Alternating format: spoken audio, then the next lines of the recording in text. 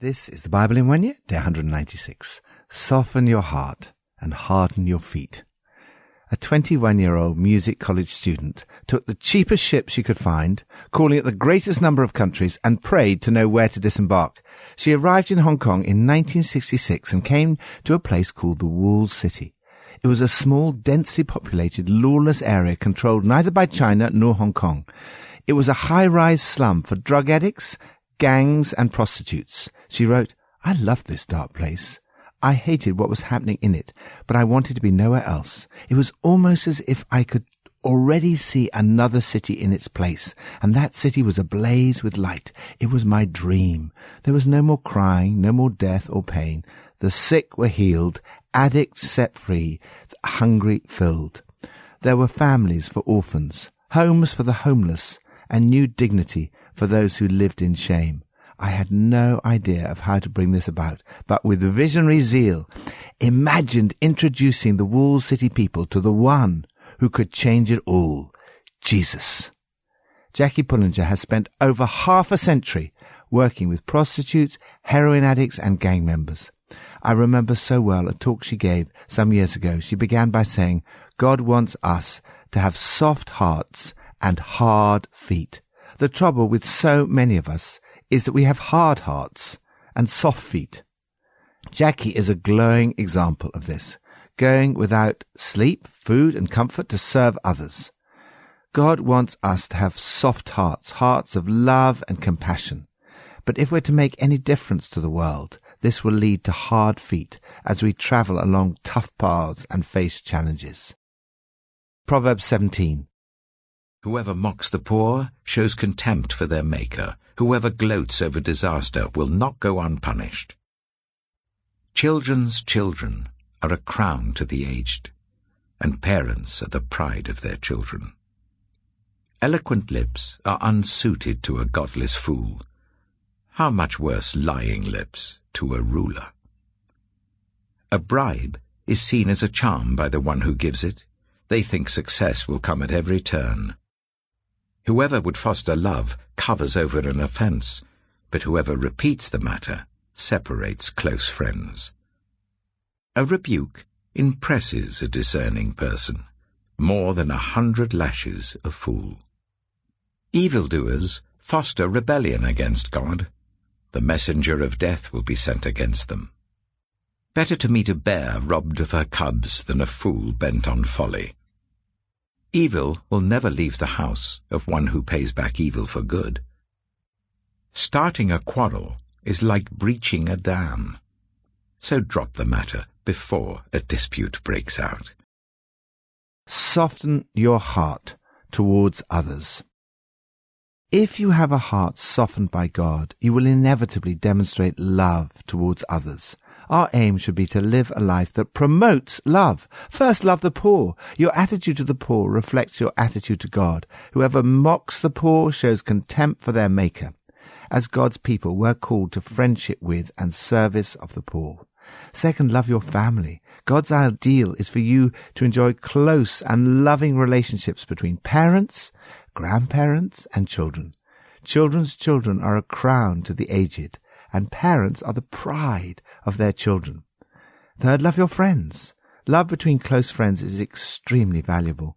Guard your friendships. Do not quickly take offense or bear a grudge. Overlook an offense and bond a friendship. Fasten on a slight and goodbye, friend. Fourth, love your critics. Jesus told us, love your enemies. A soft heart is willing to take criticism, whether it comes from a friend or even from an enemy. A rebuke impresses a discerning person more than 100 lashes a fool. Do your utmost to avoid arguments. Starting a quarrel is like breaching a dam, so drop the matter before a dispute breaks out. Lord, help me to love like this. Help me to guard my relationships in my family, with my friends, and with my critics. Help me to love the poor and make a real difference to their lives. New Testament, Romans 2 and 3.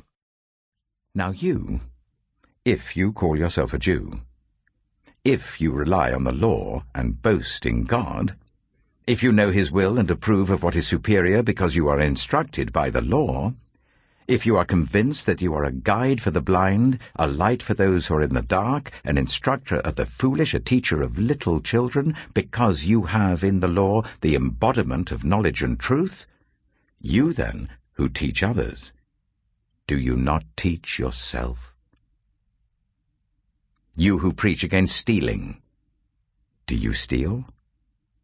You who say that people should not commit adultery, do you commit adultery? You who abhor idols, do you rob temples? You who boast in the law, do you dishonor God by breaking the law? As it is written, God's name is blasphemed among the Gentiles because of you. Circumcision has value if you observe the law. But if you break the law, you have become as though you had not been circumcised. So then, if those who are not circumcised keep the law's requirements, will they not be regarded as though they were circumcised? The one who is not circumcised physically and yet obeys the law will condemn you, who even though you have the written code and circumcision, are a lawbreaker. A person is not a Jew who is one only outwardly, nor is circumcision merely outward and physical. No, a person is a Jew who is one inwardly, and circumcision is circumcision of the heart, by the Spirit, not by the written code. Such a person's praise is not from other people, but from God. Romans chapter 3. What advantage, then, is there in being a Jew? Or what value is there in circumcision? Much in every way. First of all, the Jews have been entrusted with the very words of God. What if some were unfaithful? Will their unfaithfulness nullify God's faithfulness? Not at all. Let God be true and every human being a liar. As it is written, so that you may be proved right when you speak and prevail when you judge. But if our unrighteousness brings out God's righteousness more clearly, what shall we say? That God is unjust in bringing his wrath on us? I'm using a human argument. Certainly not. If that were so, how could God judge the world? Someone might argue, if my falsehood enhances God's truthfulness and so increases his glory, why am I still condemned as a sinner?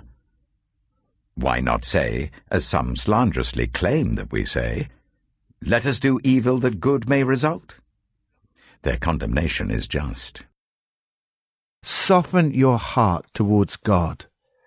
It does not matter what's happening on the outside if you do not have a soft heart. Here, Paul looks at the importance of the heart. He explains that it was intended that the Jews, God's chosen people, should walk in a relationship with God. So they were given the law. They knew God's will. They were meant to be a guide for the blind, a light for those who are in the dark, an instructor of the foolish, a teacher of infants. Physical circumcision was the outward and visible sign intended to reflect the inward and invisible attitude of the heart. Paul argues that sadly they, like us all, have failed to keep God's law. Paul then focuses on what really matters. You become a Jew by who you are. It's the mark of God on your heart, not of a knife on your skin that makes you a Jew, and recognition comes from God, not legalistic critics. What matters to God is the heart. Every person who has the Holy Spirit living in their heart receives the same inheritance as the Jews did in the Old Testament. This includes every true Christian. Does this mean that there's no value to what the Jews had been given? No. He points out that there are great advantages to being Jewish. For example, they've been entrusted with the very words of God. What an amazing privilege. However, you now not only have the words of God in the scriptures they had, but you also have the words of Jesus and the whole of the rest of the New Testament. You have an even greater advantage. Later on in Romans, he'll expand this at greater length. Meanwhile, he digresses to deal with an argument his opponents have levelled against him. He stresses again God's faithfulness. Even when we are faithless, God remains faithful to us. It would be absurd to take advantage of this by doing evil. Rather, God's faithfulness encourages us to be faithful to him. Lord, fill my heart today with your Spirit, with love and compassion for every person I meet.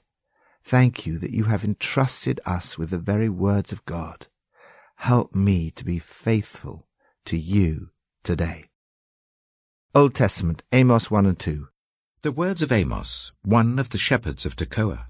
The vision he saw concerning Israel 2 years before the earthquake, when Uzziah was king of Judah and Jeroboam son of Jehoash was king of Israel. He said, "The Lord roars from Zion and thunders from Jerusalem. The pastures of the shepherds dry up, and the top of Carmel withers." This is what the Lord says, "For 3 sins of Damascus, even for 4, I will not relent. Because she threshed Gilead with sledges having iron teeth, I will send fire on the house of Hazael, that will consume the fortresses of Ben-Hadad. I will break down the gate of Damascus. I will destroy the king who is in the valley of Avon, and the one who holds the scepter in Beth-Eden. The people of Aram will go into exile to Kir, says the Lord." This is what the Lord says, "For 3 sins of Gaza, even for 4, I will not relent. Because she took captive whole communities and sold them to Edom, I will send fire on the walls of Gaza that will consume her fortresses. I will destroy the king of Ashdod and the one who holds the scepter in Ashkelon. I will turn my hand against Ekron till the last of the Philistines are dead, says the sovereign Lord." This is what the Lord says, "For 3 sins of Tyre, even for 4, I will not relent. Because she sold whole communities of captives to Edom, disregarding a treaty of brotherhood, I will send fire on the walls of Tyre that will consume her fortresses." This is what the Lord says, "For 3 sins of Edom, even for 4, I will not relent. Because he pursued his brother with a sword and slaughtered the women of the land. Because his anger raged continually and his fury flamed unchecked, I will send fire on Teman that will consume the fortresses of Bozrah." This is what the Lord says, "For 3 sins of Ammon, even for 4, I will not relent. Because he ripped open the pregnant women of Gilead, in order to extend his borders, I will set fire to the walls of Rabbah, that will consume her fortresses, amid war cries on the day of battle, amid violent winds on a stormy day. Her king will go into exile, he and his officials together, says the Lord." Amos chapter 2. This is what the Lord says, "For 3 sins of Moab, even for 4, I will not relent. Because he burned to ashes the bones of Edom's king, I will send fire on Moab that will consume the fortresses of Kerioth. Moab will go down in great tumult, amid war cries and the blast of the trumpet. I will destroy her ruler and kill all her officials with him, says the Lord." This is what the Lord says, "For 3 sins of Judah, even for 4, I will not relent. Because they have rejected the law of the Lord, and have not kept his decrees, because they have been led astray by false gods, the gods their ancestors followed, I will send fire on Judah, that will consume the fortresses of Jerusalem." This is what the Lord says, "For 3 sins of Israel, even for 4, I will not relent. They sell the innocent for silver, and the needy for a pair of sandals. They trample on the heads of the poor as on the dust of the ground, and deny justice to the oppressed. Father and son use the same girl, and so profane my holy name. They lie down beside every altar on garments taken in pledge. In the house of their God they drink wine taken as fines. Yet I destroyed the Amorites before them, though they were tall as the cedars, and strong as the oaks. I destroyed their fruit above, and their roots below. I brought you up out of Egypt and led you for 40 years in the wilderness to give you the land of the Amorites. I also raised up prophets from among your children, and Nazarites from among your youths. Is this not true, people of Israel? Declares the Lord. But you made the Nazarites drink wine, and commanded the prophets not to prophesy. Now then, I will crush you, as a cart crushes when loaded with grain.